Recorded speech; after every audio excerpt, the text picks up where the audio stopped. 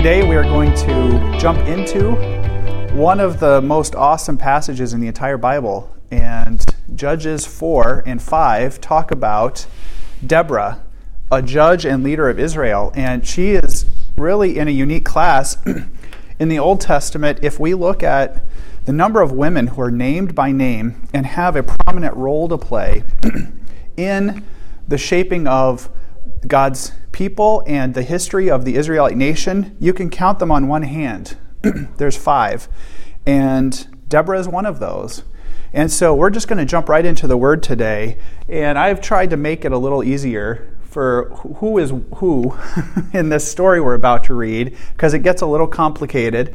And we have a terrible map that we're going to talk about, because there's a number of different cities that we're going to talk about as well. So hopefully that will help shed some light on this. But I'm just going to start right off with the word. And we're going to jump into Judges 4.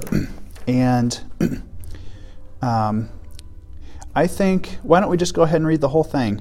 We're going to read 1 through 24. And you want to do that for me to start, Laura? After Ehud died, the Israelites again did what the Lord said was wrong. So he let Jabin, a king of Canaan, who ruled in the city of Hazor, defeat Israel. Sisera, who lived in Harosheth-Hagoyim, was the commander of Jabin's army. Because he had 900 iron chariots and was very cruel to the people of Israel for 20 years, they cried to the Lord for help. A prophetess named Deborah, the wife of Lapidoth, was judge of Israel at the time. Deborah would sit under the palm tree of Deborah, which was between the cities of Ramah and Bethel in the mountains of Ephraim, and the people of Israel would come to her to settle their arguments. Deborah sent a message to Barak, son of Abinoam. Barak lived in the city of Kadesh, which is in the area of Naphtali. Deborah said to Barak, "The Lord, the God of Israel, commands you, go and gather 10,000 men of Naphtali and Zebulun, and lead them to Mount Tabor. I will make Sisera, the commander of Jabin's army and his chariots and his army, meet you at the Kishon River. I will hand Sisera over to you." Then Barak said to Deborah, "I will go if you go with me, but if you won't go with me, I'm not going." "Of course I will go with you," Deborah answered, "but you will not get credit for the victory. The Lord will let a woman defeat Sisera." So Deborah went with Barak to Kadesh. At Kadesh, Barak called the people of Zebulun and Naphtali together. From them he gathered 10,000 men to follow him, and Deborah went with him also. Now Heber the Kenite had left other Kenites, the descendants of Hoab, Moses' brother-in-law. Heber had put up his tent by the great tree of Enzanim near Kadesh. When Sisera was told that Barak, son of Abinoam, had gone to Mount Tabor, Sisera gathered his 900 iron chariots and all the men with him from Harosheth-Hagoyim to the Kishon River. Then Deborah said to Barak, "Get up! Today is the day the Lord will hand over Sisera. The Lord has already cleared the way for you." So Barak had 10,000 men down. He led 10,000 men down Mount Tabor. As Barak approached, the Lord confused Sisera and his army and chariots. The Lord defeated them with the sword, but Sisera left his chariot and ran away on foot. Barak and his men chased Sisera's chariots and army to Harosheth-Hagoyim. With their swords they killed all of Sisera's men, not one of them was left alive. But Sisera himself ran away to the tent where Jael lived. She was the wife of Heber, one of the Kenite family groups. Heber's family was at peace with Jabin, son of Hazor. Jael went out to meet Sisera and said to him, "Come into my tent, master. Come in, don't be afraid." So Sisera went in Jael's tent, and she covered him with a rug. Sisera said to Jael, "I am thirsty. Please give me some water to drink." So she opened a leather bag of milk and gave him a drink. Then she covered him up. He said to her, "Go stand at the entrance to the tent. If anyone comes and asks you, 'Is anyone here?' say no." But Jael, the wife of Heber, took a tent peg and a hammer and quietly went to Sisera. Since he was very tired, he was in a deep sleep. She hammered the tent peg through the side of Sisera's head and into the ground, and so Sisera died. At that very moment, Barak came by Jael's tent, chasing Sisera. Jael went out to meet him and said, "Come, I will show you the man you are looking for." So Barak entered her tent, and there lay Sisera dead, with the tent peg in his head. On that day, God defeated Jabin, king of Canaan, in the sight of Israel. Israel became stronger and stronger against Jabin, king of Canaan, until they finally destroyed him. Thank you. This is one of the great stories of the Bible, and actually I was talking to Laura before we started. This is actually immortalized in a lot of art from antiquity and from the Renaissance. Jael and Sisera, Deborah, leader and judge of the Israelites. First, I'm just going to start by talking about the belligerents, just so we're clear, because it's a little confusing. Good is green, bad is red, give or take. So we have Deborah, a judge or a leader of Israel. This is the same word that is used for the other judges. She is equivalent to them. Deborah. Barak is her commander of her army. Jael I put in parentheses on the green side, if only to say there's no indication here that God commanded her to do this. There's no indication that she is acting necessarily for the good of Deborah or the Israelites. She may be acting in her own self-interest, but it's clear that she acted in a way that was pleasing to God. And so I put her, of course, in the good side. On the bad side, we have Jabin, king of the Canaanites, and his commander Sisera, one of the biggest sissies of the whole Bible, right? He's losing, so he runs away. So, before we get into it, what do you guys think of this passage? What are your thoughts here? There's a reason why Barak or whatever is not the leader. He's not the judge. That is a perfect observation. He doesn't want to do it without her. Now, why doesn't Deborah just do this? Here's the cultural part. Are women military commanders in antiquity? Absolutely not. Absolutely not. Deborah would not be accepted. She is a leader. She is a judge of Israel, but culturally, she would not be accepted as a military commander here. So she needs to have, and again, this is not a misogynistic thing. This is a cultural thing. It's important for her to find someone to lead her army, who is a on the battlefield military commander, and so she calls Barak. But like Laura just said, is Barak the kind of material that would make a great leader of the people? No, he's kind of a coward. He's short-sighted. What does it say about his... He doesn't trust God. That's exactly what I was going to ask. Does he trust God? Because, yeah. And Deborah, the way she says it, like, she's like, the Lord God, commanded you. Yep. Like, so I think if God had commanded Deborah to lead the troops, she would have done it. It's sure. just that God didn't command her to do it. Right. He commanded her to ask. Right. Yeah. He wouldn't go unless she went with him. Yeah, exactly. Good morning. Sorry. That's all good. It's all good. You've doubled the class size, but no, I'm kidding. I find it interesting how, she gets a clear message from God that today's the day, this is how you're going to do it. You're going to go there, they're going to meet you at the river, you're going to overtake them. I parallel that to my life now. It's like, if I could just have that clear direction, it'd be nice. This is a great point. How do you think she received that direction? Let's just... She might have questioned it. Is that really you, God? Is this for real?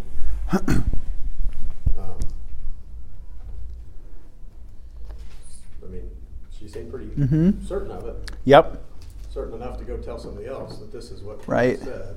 There is no indication here. It's a great point, Ken, that there is no indication that an angel or God himself has appeared to Deborah. Now, often in the Old Testament and New Testament, of course, when God speaks to people often, you'll see a very clear indication that has happened. An angel of the Lord appears to Mary. You're about to have a son who is going to be the Messiah. God himself appears in the form of a burning bush to Moses to say, you're going to lead my people out of Egypt. Here, there is no written indication that this has happened. There's some kind of, and what we call it is a theophany, meaning an appearance of God or his messengers. Now, that doesn't mean it didn't happen. And again, I like to caution that when you read the Bible, the absence of evidence is not evidence of absence. I've said that before. That means that just because you didn't read it doesn't mean it didn't happen. But maybe not. It's significant that you don't read it here. However, Deborah is very certain because the first thing she says is to Barak, the Lord, the God of Israel, commands you. And she's got the command with her. So somehow she knows. It seems like God spoke to them in dreams a lot too. Okay. It doesn't specifically say that. And Elijah will specifically say God spoke to, so-and-so in a dream. But So let's talk about the application here. So first we have theophanies.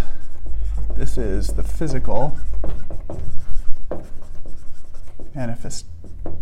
manifestation of God. And this can include God, it can include angels. Now the second thing, and kind of related to that, is what you just said, which is dreams. Dreams is a big, even today, for our friends and missionaries who are missionaries in the Middle East, there are cultures around the world that put a lot of significance in dreams. And we've had stories of friends of ours who have said, someone I didn't know, I've never really met before, didn't really know in the past, came to me and said, God came to me in a dream and said, I need to talk to you and follow Jesus. And so, they did. Even from Islamic cultures, dreams are very, very, very powerful, especially in antiquity. Joseph has a dream, famously, about Jesus and the Messiah and having to go to Egypt and this and that. So, what about us? How do we extend this list? How else does God speak to us? Or did God speak to them? Well, he spoke to Barak through Deborah. There we go. Here we go. This, through people. This is probably the most underrated, but most significant way that I think God speaks to human beings, and is completely discounted, I think, in today's society. Deborah came to Barak and said, God has told me you need to go lead our army to victory. And Barak is like, meh, what? But nah. That makes us nervous today. See, the thing is, it was Deborah who was already the spiritual leader of people coming to him. Yep. So that adds credibility to it. See, this is a really good point. Just some random person, and how do we know? Consider their right with God is it position. I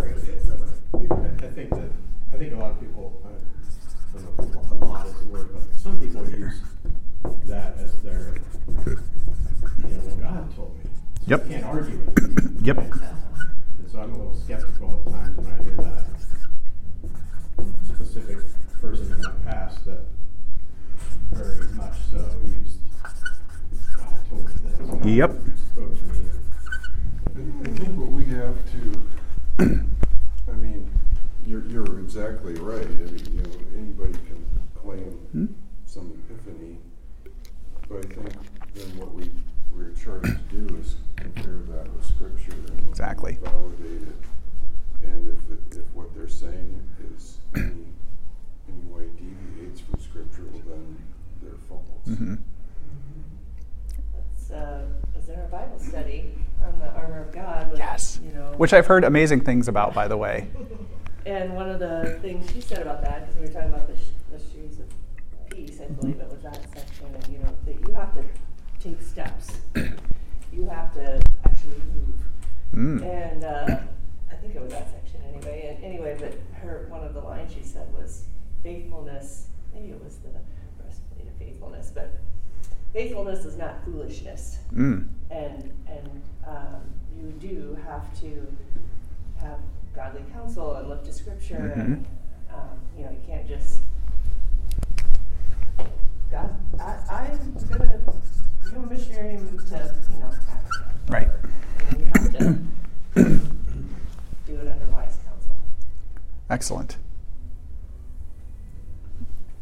These are all right. It's kind of like, let me have a checklist every time I hear someone say, this is what God's telling me, right?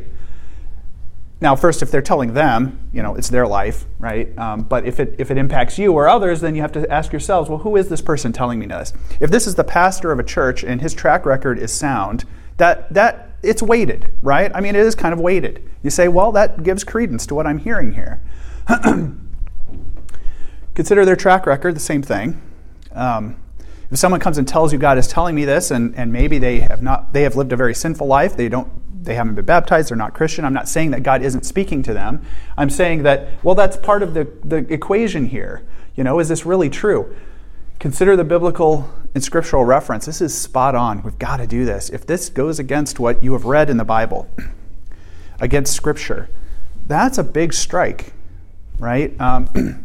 Of course, it's relative to some degree. I get that. But this is why this class is so important. Look, it's not just my class, the Armor of God. Bible studies.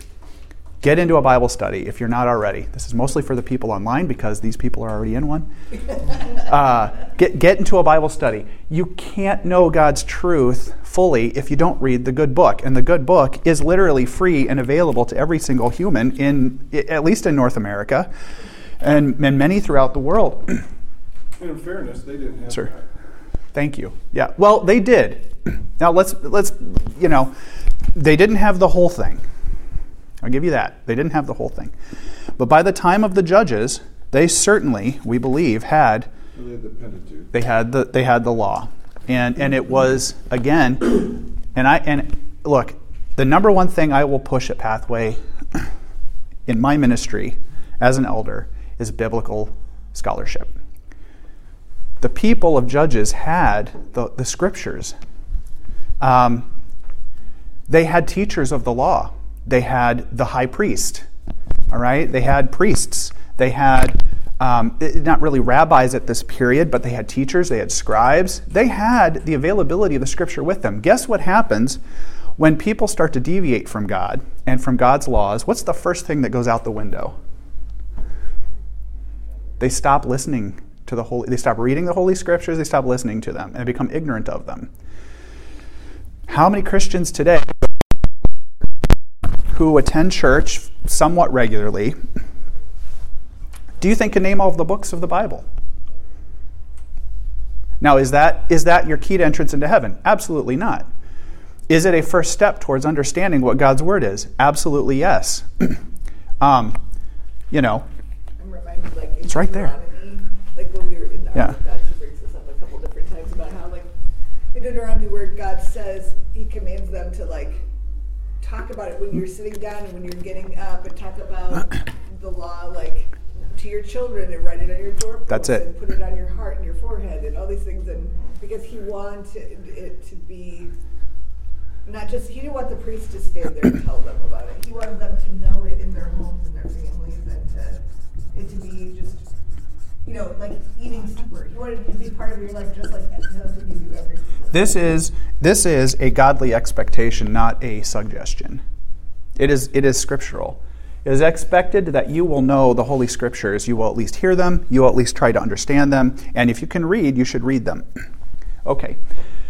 Now, this is to Steve's point, is God's nature. If someone is telling me something that God is telling them to do, but it goes against God's nature, that's a big red flag as well. And then finally, I think the most important for us is this one. This is, if I were to say the two biggest things that a Christian can engage in, that is expected by God and that will help you on your discipleship journey, it is reading the Bible and praying. There's no way you can know what God wants for you if you're not listening. And how many of us pray speaking but not listening? How many of us nod off at night? And I don't do this anymore. This was my big red flag for a long time, is I would pray, but I would only pray right before I go to bed, and I don't remember my prayer because I fell asleep doing it. But I fell asleep doing it because I was chattering, falling asleep. Where was the time in there for God to tell me anything? Right? Too many people are searching for what's the will of God. Yep. What's the will of God for my life? And they look for books, and they read Rick Warren. And, Yep. And I'm not saying those are bad books. But if you want to know the will of God for your life, read Scripture and Yep. pray. Yep. That's all you need. That's you don't need a special recipe from any evangelist or pastor. God gave it to us, and if you do that, you'll find it. His will for you is to live according to what's in the Scripture. That's God's will for your life. You could teach this class, Steve. I mean, this is right on. This is 100% true. Where cults get into trouble. I'm going to call them out. Jehovah's Witnesses are a cult. Latter-day Saints are a cult. If you don't like that, don't watch this channel. They're cults. Why? Because they have put the words of their leaders above the Holy Scriptures and above prayer. When you do that, you get cults. And you get people led horribly astray. Okay. Off the soapbox, back into the Word. Let's look at some of this here. So these are the belligerents. And this is the area. So the area that we're talking is largely northern Israel this time. And I've blown this up. Of course, it looks horrible, but here's the Dead Sea. So this is really a zoomed-in view of northern Israel. So we have the Dead Sea. We have the Sea of Galilee, which at the time is called Chinneroth. There's another lake I never draw. Hula. A hula hoop. Lake Hula. It's a little tiny lake up here in the mountains, northern Israel. So which way does the water run? It runs this way. Okay. It runs south. So the elevation is such that this is mountainous, okay? This is a rift valley, and this is the lowest elevation. In fact, this is the lowest, I believe this is the lowest elevation on Earth inland, is right here. 200 and some feet below sea level. It's lower than, I think it's lower than, Death Valley, or it's close to it, the bottom of the sea. So this is all mountains. This is mountains, Rift Valley. Water flows this way. Now, here it flows to the sea. So here we have more mountains. And for the Kishon River, it flows this way to the sea. So here we have Jabus, which is Jerusalem. It will become Jerusalem. Here we have the towns of Bethel and Ramah. Here is no one really knows where the Palm of Deborah really was. It's somewhere in this area just north of Jerusalem. We have the Kishon, we have Tabor. Harosheth, the mouthful. Is that the Hegayim? Yeah, this is the double name, and I just wrote the first part. Oh, yeah. Okay. We have Hazor. And then we have Kadesh. And so this is Syria. And of course, this is Canaan. So this is kind of where all this is taking place. So where was the tent where he got killed? Is that So I think this is out here. This is near the battlefield. So the battle takes place over in this area. And pitched his tent by the great tree in Zananim near Kadesh. So it would be up here. This is the tent. Oh, so the battle's down there and he runs all the way. Yeah, he flees northward. Okay. So we'll put the tent. Okay, tent. All right. They had to chase him quite a way for that, really.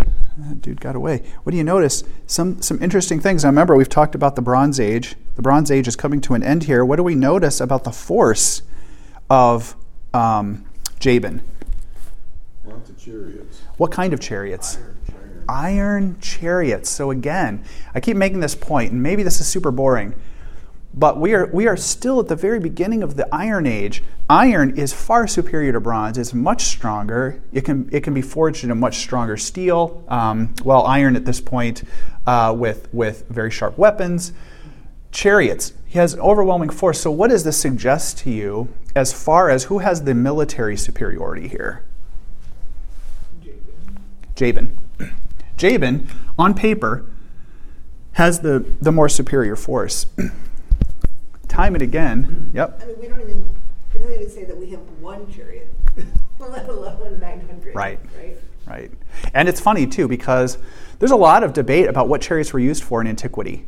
Now, a lot of modern people will say, well, it was some kind of armored, like, tank. It was some kind of armored, tank-like vehicle that you could go into battle and use, and instead of having just by foot, you could move a lot more quickly throughout the battlefield. Because it's iron, you could hide in it, and projectiles and swords would clang off of it, and you could be sweeping, cutting off heads and hunting down. That might have been one way that chariots were used. Another way that chariots were thought to be used was just they were troop carriers. So you could very quickly get some of your elite people onto the battlefield, dump them off, maybe capture your wounded, get them back out, and so the cycle goes. They were probably used as intelligence gathering, right? So today we have jets and we have spy planes and we have satellites. But in those days, maybe I just need to get into the battlefield and get a really good situation report on what's actually happening. You could get in, a commander or a captain could see what's going on, get back out and report. So there was a lot of different ways that these chariots were used. But by all accounts, they were superior to allow a force to be a superior battle force. They weren't necessarily just the ones you picture in the movie Gladiator, Right. the 1 or 2 man Right. job. Right. Very good. Yeah, they were big, or potentially big. This is good. You should draw it. You should come up here, dude. I want some special guests on my show. I don't know. No, this is great. Okay. But what ends up happening? So time and again, in the Old Testament, we see example of God's people still have not mastered certain technologies for war. Who wins this battle? Israel. Israelites. Yeah. So God, the Israelites. How do they win? Is this a close call? God wins. Yeah, God wins. Mm-hmm. Every single person. The entire force is wiped out. Now, we don't know how close it came before that happened, but we know the end result. They wiped out his entire army. I found it interesting that there's no mention of how many Israelites died, or Mm-hmm. how bloody the battle was, or anything like that. It just kind of jumps right to, and they killed everybody by the sword. That's Yeah. funny because I was thinking the same thing. You never hear how many, because Uh-huh. you certainly would think some of them died. Mm-hmm. It's like the focus is on the victory, not what it takes to get the victory. What does that tell you about the author and the author's intentions here? God came through, God came through, like he said he would. like he said he would. What does it tell you about the leadership? Well, it's pro-leadership. It is pro-leadership. Now here is, again, I am going to make this case that Deborah is almost unique amongst the judges of the book of Judges. Most of the time when you read about the incidents of and again, we'll read the Song of Deborah here in a minute, but I think most of you know where this is leading. In most cases in the book of Judges, what happens to that judge? Tell me about the qualities of that judge or that character. They have like a rise, and then there's a fall. A rise and a fall. We see both their good qualities and their bad. They're complex people. They follow God, but they also have a lot of flaws. What are Deborah's flaws here? I haven't seen any. I haven't seen any. I haven't seen a flaw. What is the author telling you about the victory here? Is the victory a close call? Is there a lot of problems on the, aside from this guy, Barak?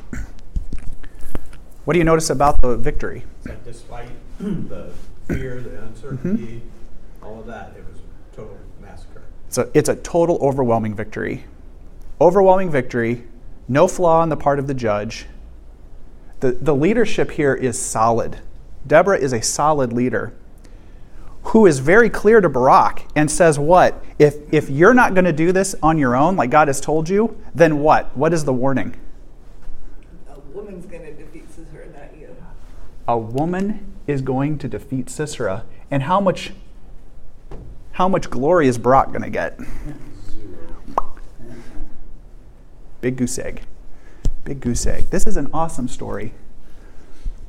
It's probably also a reflection of her personality. Him wanting to include her, him wanting, wait a second, I don't want to go into battle without you. He valued her. Very good. Very good. And he didn't complain about, well, you're a woman. Don't even talk to me, right? She's like It's the opposite. Warrior princess. That's awesome. That is awesome. Yeah, no, he has to edit.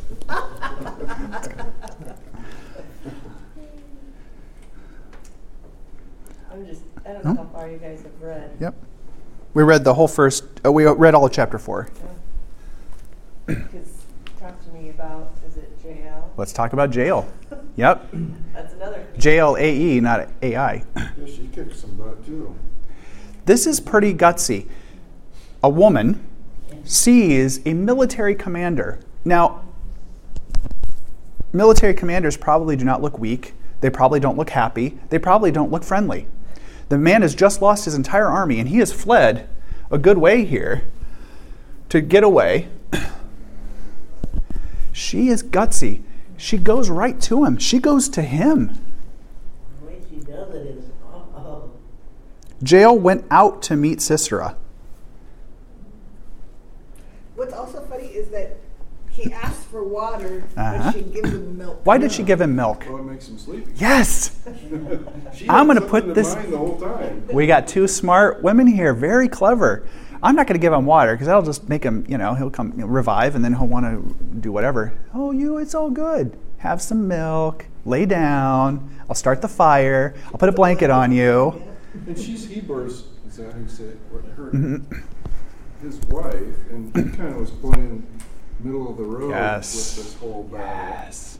Probably feeding the enemy information where Israel was. And he's sitting back saying, well, this army is going to kick the crap out of these guys. He sees the writing here on the wall. I can't jump on this side because then they'll kill me too. I can just kind of play the middle. That's kind of why I put her in parentheses to a certain degree, because this is, But it probably gave Sisera reason to trust her.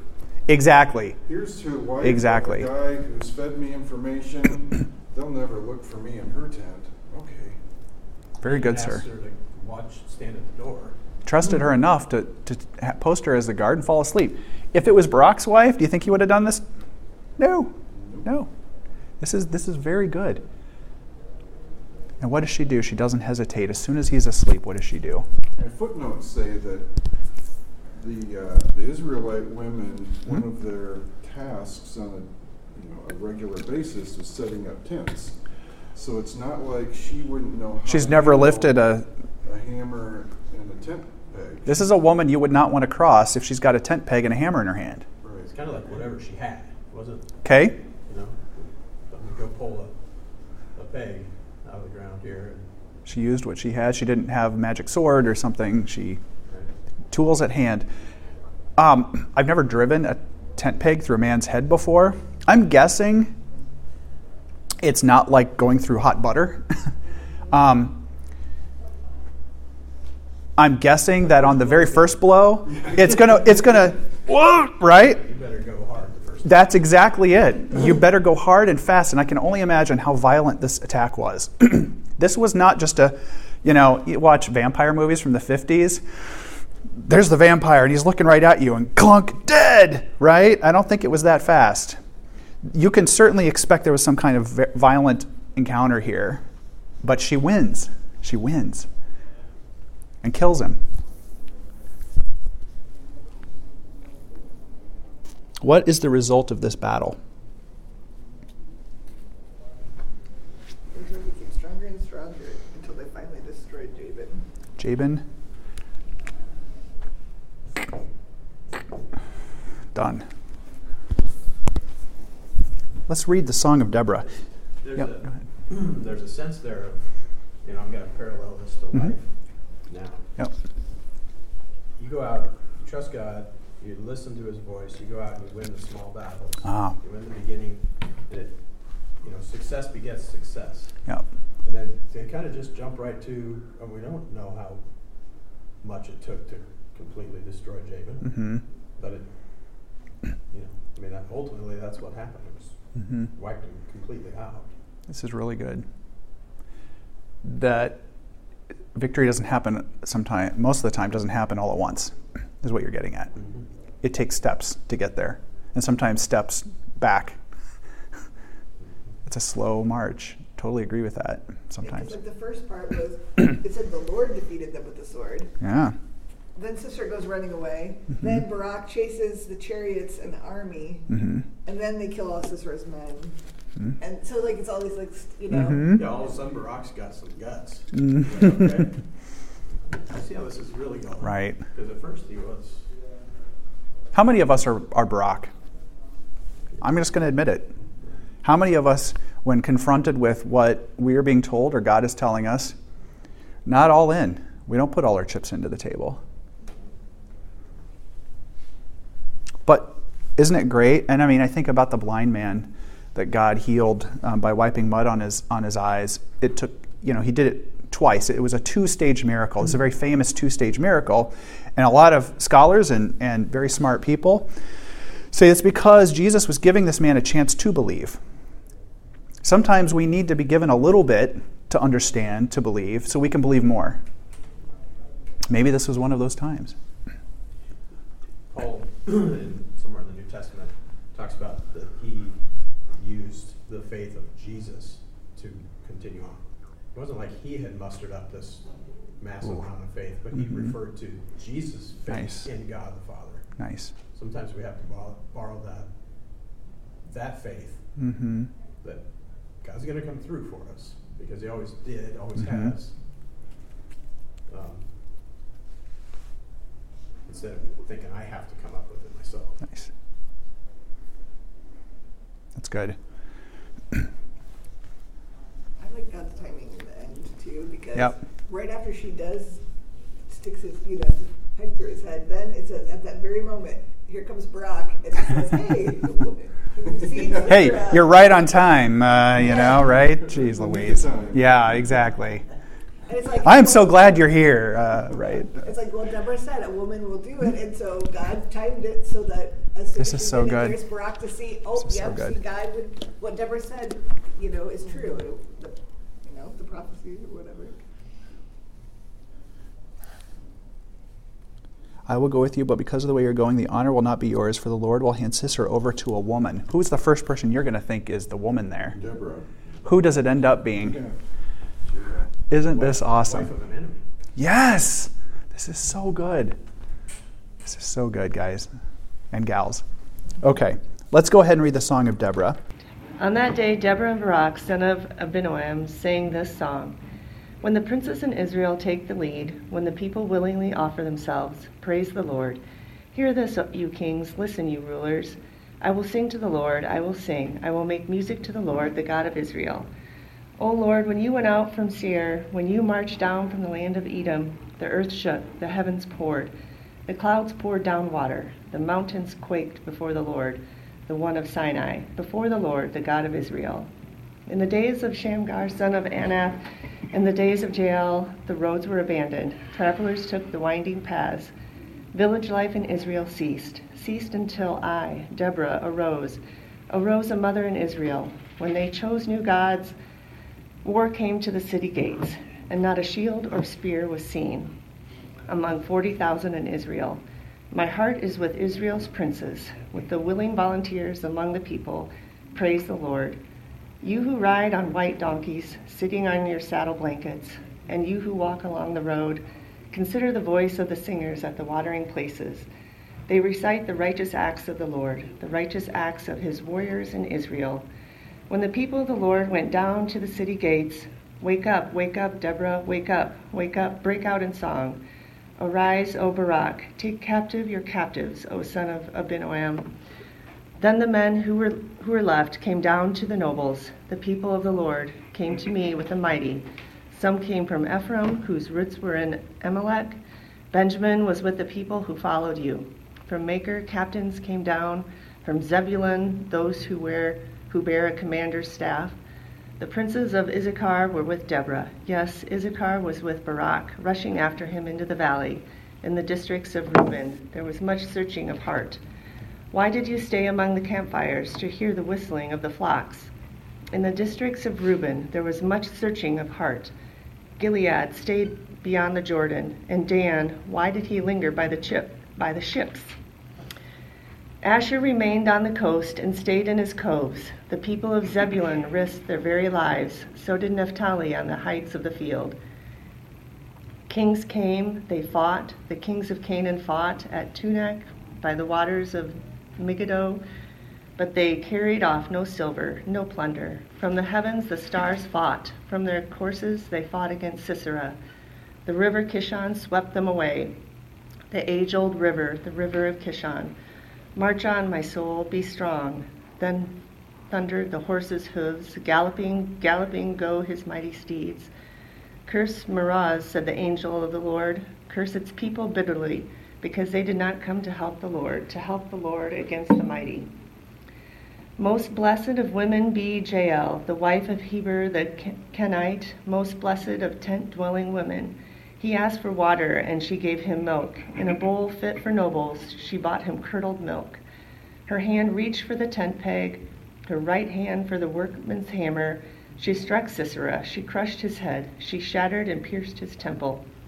At her feet he sank, he fell, there he lay. At her feet he sank, he fell, where he sank, there he fell, dead. Through the window peered Sisera's mother. Behind the lattice she cried out, "Why is his chariot so long in coming? Why is the clatter of his chariots delayed?" The wisest of her ladies answered her. Indeed, she keeps saying to herself, "Are they not finding and dividing the spoils? A girl or two for each man, colorful garments as plunder for Sisera, colorful garments embroidered, highly embroidered garments for my neck, all this as plunder? So may all your enemies perish, O Lord, but may they who love you be like the sun when it rises in its strength." Then the land had peace for 40 years. Why were the roads abandoned? Let's go through this piece by piece. During the days of Shamgar and Jael, the roads were abandoned. Why would they be abandoned? Well, if you wanted to travel through the highway, that area was controlled by those Canaanite tribes. Yes. You were subject to be raided and plundered and That's killed. it. Things are not safe in Israel. Going through the backwoods. Yep. This is exactly it. Things are not safe for God's people right now. Why are they not safe? God says that God gave them over. They were evil in the sight of the Lord, and the Lord sold them into the hand of Jacob. This is what happens time and again in the book of Judges. The people stop believing in God, and they stop fearing God, and they stop reading the scriptures, they stop praying, and so God does what? Gives them over to their enemies. Here, you want to not follow me? Here's what it looks like. Exactly. This is what you get. This is it. This is it. And then they cry, right? They cry out. There's a brief comment there to no weapons in Israel. So it appears as though one of the reasons why they've been given over is because they have no effective army. They have no cohesion. And I'm going to skip to this one. Did all the tribes help Deborah? What do you notice about this song? No. Calls out the other tribes. They weren't there. A bunch of them didn't. A bunch of them didn't even bother. But Why? She tells Barak, Yep. "The Lord, the God of Israel, commands you, go and gather Yep. 10,000 men of Naphtali and Zebulun." Mm-hmm.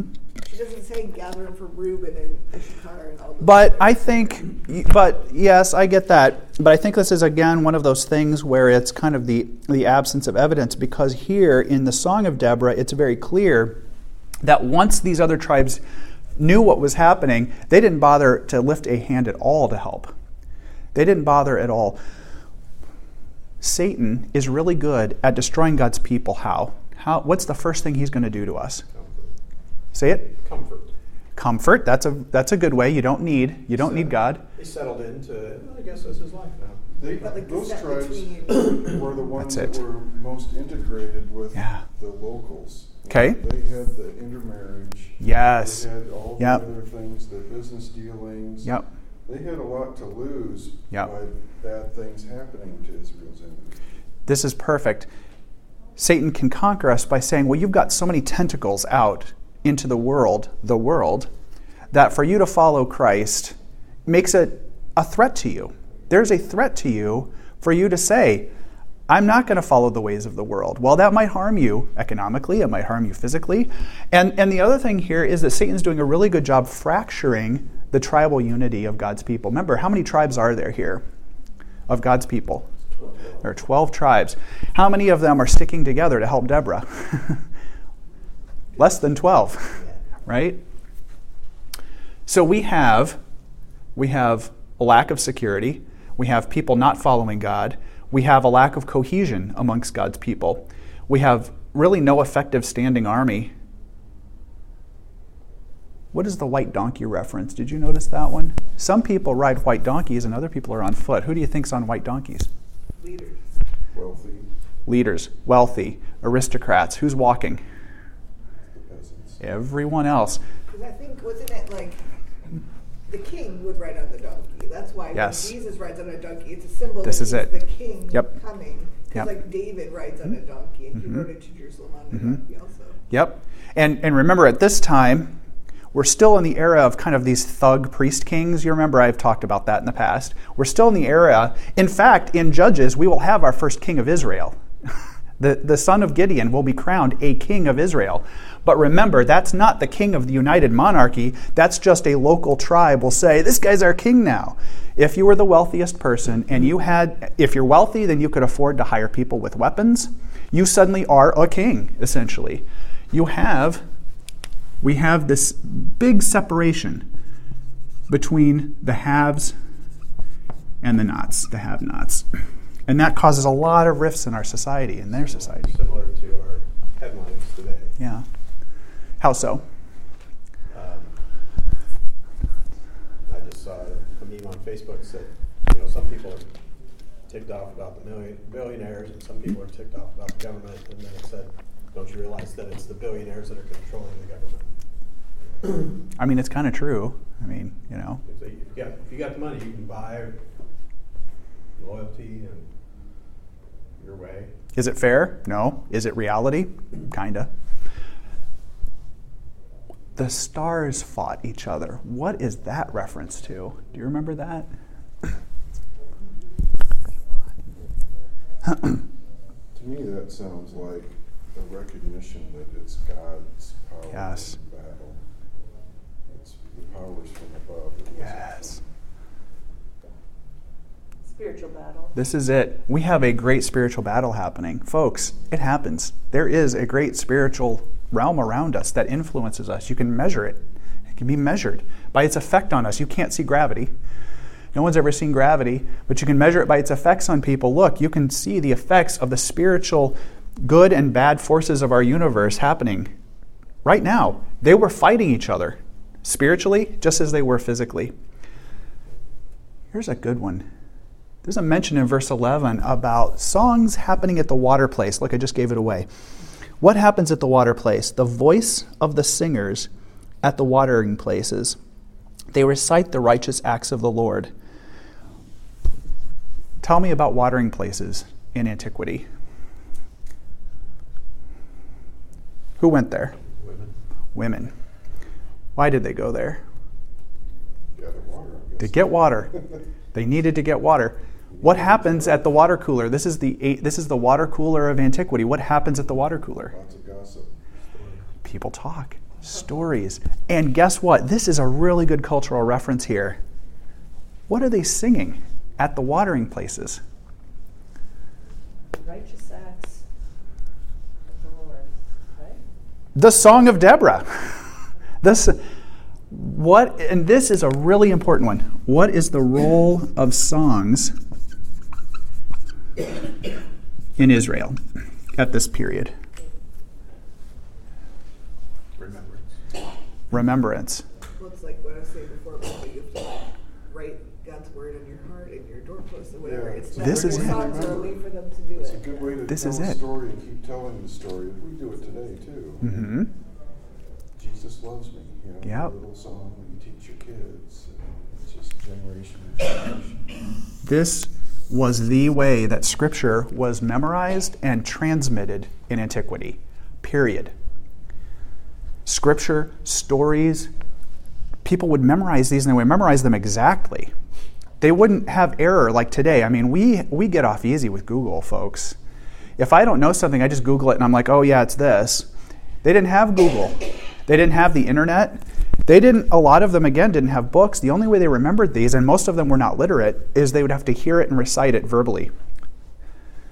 A lot of the stories of the law, of Israel, of our relationship with God, were happening at the watering holes.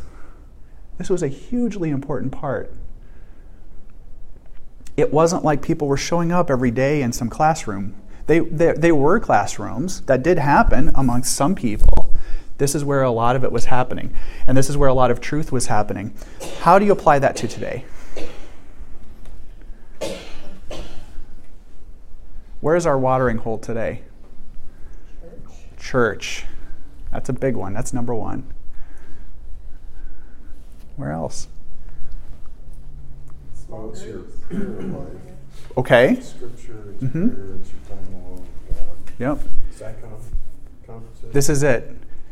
SciComm, the mission conferences. Where else is it happening? Small groups. Oh, this is so good. Where else? Here. Right here. Yeah. Fellowship.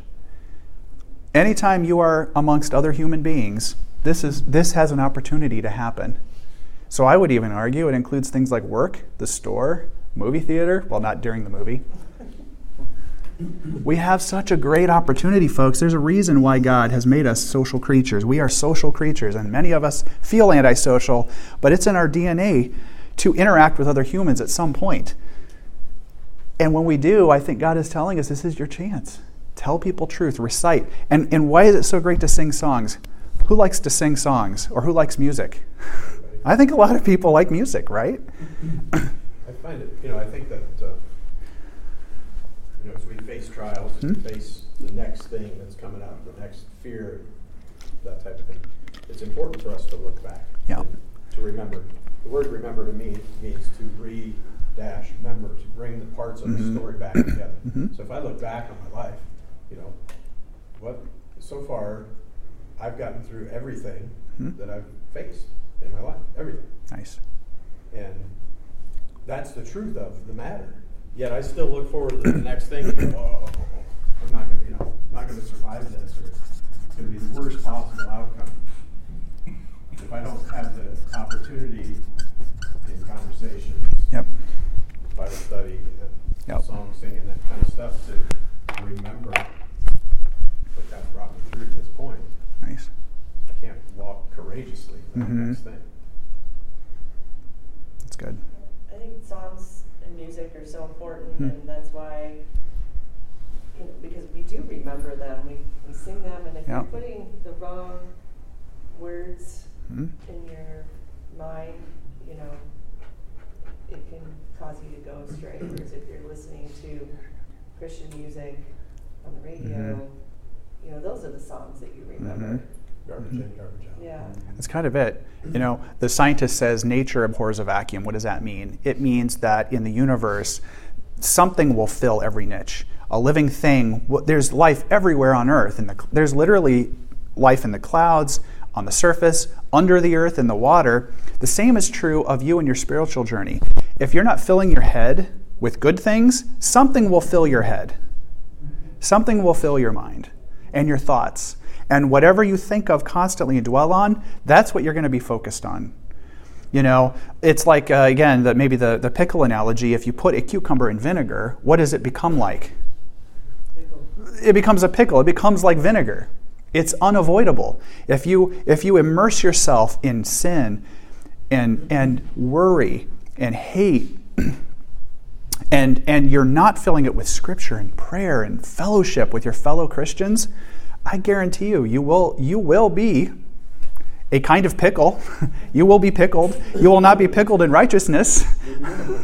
You will be in a pickle. I'll share a story. Yep. My guy that works for me a couple weeks ago came to work on Monday, and he's like, I'm in big trouble at home. I said, what'd you do? He said, well, we went out the other night. There was this friend with us, and there was this gal. They were at a bar. There was this gal, and this guy was interested in her, so he said, I was trying to encourage him to go talk to her and stuff, and during the conversation, he says, my guy that works for me, who's married, and his wife was there, he said, well, if I wasn't married, and went into this type of dialogue.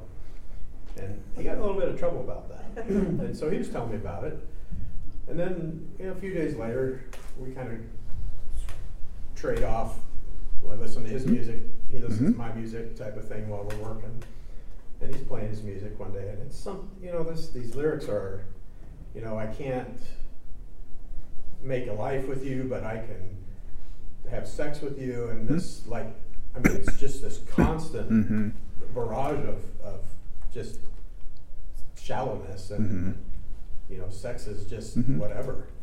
And I said, if this is the stuff you're listening to, it's no wonder you say things like that. And man, he just, it is not. And I was like, man, you got to think about that, because you get that constant in your head. Yep. It's just natural. Ken, this is what's going to make you an enemy of the world faster than anything. If you are a normal Westerner, an American, a European, what kind of crap are you consuming on a daily or hourly basis? TVs that are awful, movies that are awful, songs that are awful. You're reading garbage on the internet that's awful, right? Soon, that's normal. Yeah. How many of us who have kids have sat down to watch a movie that maybe we remember was really cool and we like, and all of a sudden you're sitting there and they're saying the F word like 3 or 4 times. You're like, I didn't remember how many times the F word was in this movie, and you're like, it became so normal for me that I didn't even think of it, right? Now that I have to think of it, I'm like, this is not good. Turn it off, right?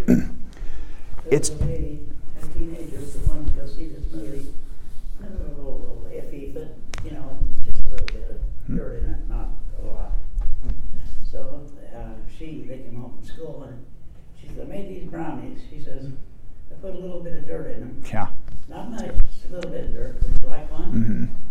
No, of course not. So then they got the point. Yep.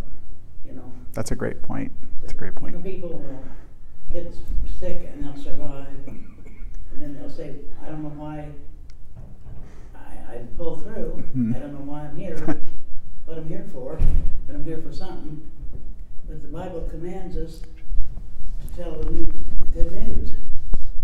Can I just say, here's my soapbox. I'm going to be pretty intense about this. We have people in our own church who have been at this church for over a decade who have been cured of very, very serious life-threatening diseases. And they are also surprised that they were cured. And I'm not going to name any names, but they literally go, I don't know how it happened. I don't know why I've been cured. And I'm thinking to myself, do you believe that God can do it or not? People prayed for you. You prayed. Isn't it so true that we are so reprogrammed in our society today that when God does actually act, and He acts in our lives every day, we're shocked by it, we're surprised by it, or we don't even realize it. We're even negative about it. Like, no, that wasn't God. So, that wasn't a miracle. You pass it off as, oh man, I got lucky there. Yes. No, you get lucky. Yes. Soapbox, go away. All right. This is awesome. I think we're going to keep doing about 2 chapters a week. Next week, we're going to talk about one of the most famous judges of all, Gideon. We'll talk about Gideon next week. Thank you for joining us. See you.